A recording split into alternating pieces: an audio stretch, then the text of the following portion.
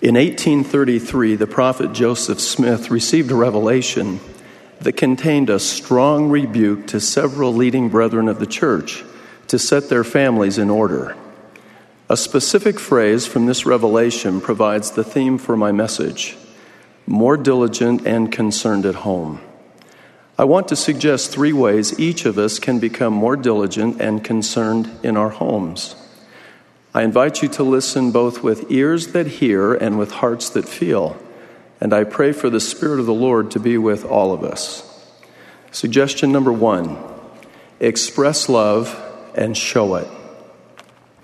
We can begin to become more diligent and concerned at home by telling the people we love that we love them. Such expressions do not need to be flowery or lengthy. We simply should sincerely and frequently express love. Brethren and sisters, when was the last time you took your eternal companion in your arms and said, "I love you"? Parents, when was the last time you sincerely expressed love to your children? Children, when was the last time you told your parents that you love them? Now, each of us already knows we should tell the people we love that we love them. But what we know is not always reflected in what we do. We may feel unsure, awkward, or even perhaps a bit embarrassed. As disciples of the Savior, we are not merely striving to know more. Rather, we need to consistently do more of what we know is right and become better. We should remember that saying, "I love you," is only a beginning. We need to say it, we need to mean it, and most importantly, we need consistently to show it. We need to both express and demonstrate love. President Monson recently counseled, quote, "Often we assume that the people around us must know how much we love them. But we should never assume. We should let them know. We will never regret the kind words spoken or the affection shown. Rather, our regrets will come if such things are omitted from our relationships with those who mean the most to us." Close quote. Sometimes in a sacrament meeting talk or testimony, we hear a statement like this: "I know I do not tell my spouse often enough how much I love her. Today I want her, my children, and all of you to know that I love her." Such an expression of love indeed may be appropriate. But when I hear a statement like this, I squirm and silently exclaim that the spouse and children should not be hearing this apparently rare and private communication in public at church. Hopefully, the children hear love expressed and see love demonstrated between their parents in the regular routine of daily living. If, however, the public statement of love at church is a bit surprising to the spouse or the children, then indeed there is a need to be more diligent and concerned at home. The relationship between love and appropriate action is demonstrated repeatedly in the Scriptures and is highlighted by the Savior's instruction to his apostles: "If ye love me, keep my commandments." Just as our love of and for the Lord is evidenced by walking ever in his ways, so our love for spouse, parents, and children is reflected most powerfully in our thoughts, our words, and our deeds. Feeling the security and constancy of love from a spouse, a parent, or a child is a rich blessing. Such love nurtures and sustains faith in God. Such love is a source of strength and casts out fear. Such love is the desire of every human soul. We can become more diligent and concerned at home as we express love and consistently show it. Suggestion number 2, bear testimony and live it. We also can become more diligent and concerned at home by bearing testimony to those whom we love about the things we know to be true by the witness of the Holy Ghost. The bearing of testimony need not be lengthy or eloquent, and we do not need to wait until the first Sunday of the month to declare our witness of things that are true. Within the walls of our own homes, we can and should bear pure testimony of the divinity and reality of the Father and the Son, of the great plan of happiness and of the restoration. Brethren and sisters, when was the last time you bore your testimony to your eternal companion? Parents, when was the last time you declared your witness to your children about the things you know to be true? And children, when was the last time you shared your testimony with your parents and family? Again, each of us already knows we should bear testimony to the people we love the most. But what we know is not always reflected in what we do. We may feel unsure, awkward, or even perhaps a bit embarrassed. As disciples of the Savior, we are not merely striving to know more. Rather, we need to consistently do more of what we know is right and become better. We should remember that bearing a heartfelt testimony is only a beginning. We need to bear it. We need to mean it. And most importantly, we need consistently to live it. We need to both declare and live our testimonies. The relationship between testimony and appropriate action is emphasized in the Savior's instruction to the saints in Kirtland. That which the Spirit testifies unto you, even so I would that ye should do. Our testimony of gospel truth should be reflected both in our words and in our deeds. And our testimonies are proclaimed and lived most powerfully in our own homes. Spouses, parents, and children should strive to overcome any hesitancy or reluctance or embarrassment about bearing testimony. We should both create and look for opportunities to bear testimony of gospel truths and live them. A testimony is what we know to be true in our minds and in our hearts by the witness of the Holy Ghost. As we profess truth, rather than admonish, exhort, or simply share interesting experiences, we invite the Holy Ghost to confirm the verity of our words. The power of pure testimony does not come from sophisticated language or effective presentation. Rather, it is the result of revelation conveyed by the third member of the Godhead, even the Holy Ghost. Feeling the power, the edification, and the constancy of testimony from a spouse, a parent, or a child is a rich blessing. Such testimony fortifies faith and provides direction.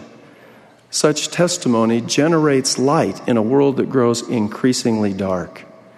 Such testimony is the source of an eternal perspective and of enduring peace. We can become more diligent and concerned at home as we bear testimony and consistently live it. Suggestion number 3, be consistent. As our sons were growing up, our family did what you have done and what you now do. We had regular family prayer, scripture study, and family home evening. Now, I am sure what I am about to describe has never occurred in your home, but it certainly did in ours. Sometimes Sister Bednar and I wondered if our efforts to do these spiritually essential things were worthwhile. Now and then verses of Scripture were read amid outbursts such as, "He's touching me." "Make him stop looking at me." "Mom, he's breathing my air." It must have happened in your home if you're laughing. Sincere prayers occasionally were interrupted with giggling and poking. And with active, rambunctious boys, family home evening lessons did not always produce high levels of edification. At times, Sister Bednar and I were exasperated because the righteous habits we worked so hard to foster did not seem to yield immediately the spiritual results we wanted and expected. Today, if you could ask our adult sons what they remember about family prayer, scripture study, and family home evening, I believe I know how they would answer. They likely would not identify a particular prayer or a specific instance of scripture study or an especially meaningful family home evening lesson as the defining moment in their spiritual development. What they would say they remember is that as a family, we were consistent. Sister Bednar and I thought helping our sons understand the content of a particular lesson or a specific scripture was the ultimate outcome. But such a result does not occur each time we study or pray or learn together. The consistency of our intent and work was perhaps the greatest lesson, a lesson we did not fully appreciate at the time. In my office is a beautiful painting of a wheat field. The painting is a vast collection of individual brushstrokes, none of which in isolation is very interesting or impressive. In fact, if you stand close to the canvas, all you can see is a mass of seemingly unrelated and unattractive streaks of yellow and gold and brown paint.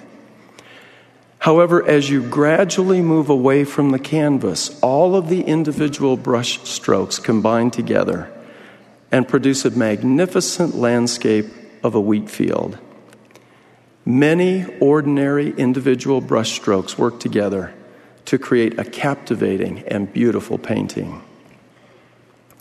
Each family prayer, each episode of family scripture study, and each family home evening is a brushstroke on the canvas of our souls.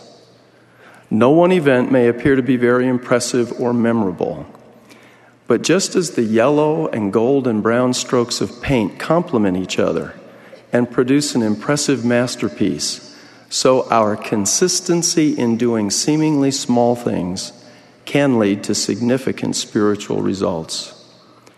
Wherefore be not weary in well-doing, for ye are laying the foundation of a great work, and out of small things proceedeth that which is great. Consistency is a key principle as we lay the foundation of a great work in our individual lives and as we become more diligent and concerned in our own homes. Being consistent in our homes is important for another reason. Many of the Savior's harshest rebukes were directed to hypocrites. Jesus warned his disciples concerning the scribes and Pharisees. Do not ye after their works, for they say and do not. This strong admonition is sobering, given the counsel to express love and show it, to bear testimony and live it, and to be consistent. The hypocrisy in our lives is most readily discerned and causes the greatest destruction within our own homes. And children often are the most alert and sensitive when it comes to recognizing hypocrisy. Public statements of love, when the private actions of love are absent at home, is hypocrisy and weakens the foundation of a great work. Publicly declaring testimony when faithfulness and obedience are missing within our own homes is hypocrisy and undermines the foundation of a great work. The commandment, "Thou shalt not bear false witness," applies most pointedly to the hypocrite in each of us. We need to be and become more consistent. But be thou an example of the believers in word, in conversation, in charity, in spirit, in faith, in purity. As we seek the Lord's help and in his strength, we can gradually reduce the disparity between what we say and what we do, between expressing love and consistently showing it, and between bearing testimony and steadfastly living it. We can become more diligent and concerned at home as we are more faithful in learning, living, and loving the restored gospel of Jesus Christ. Marriage between a man and a woman is ordained of God, and the family is central to the Creator's plan for the eternal destiny of his children. For these and other eternally important reasons, we should be more diligent and concerned at home.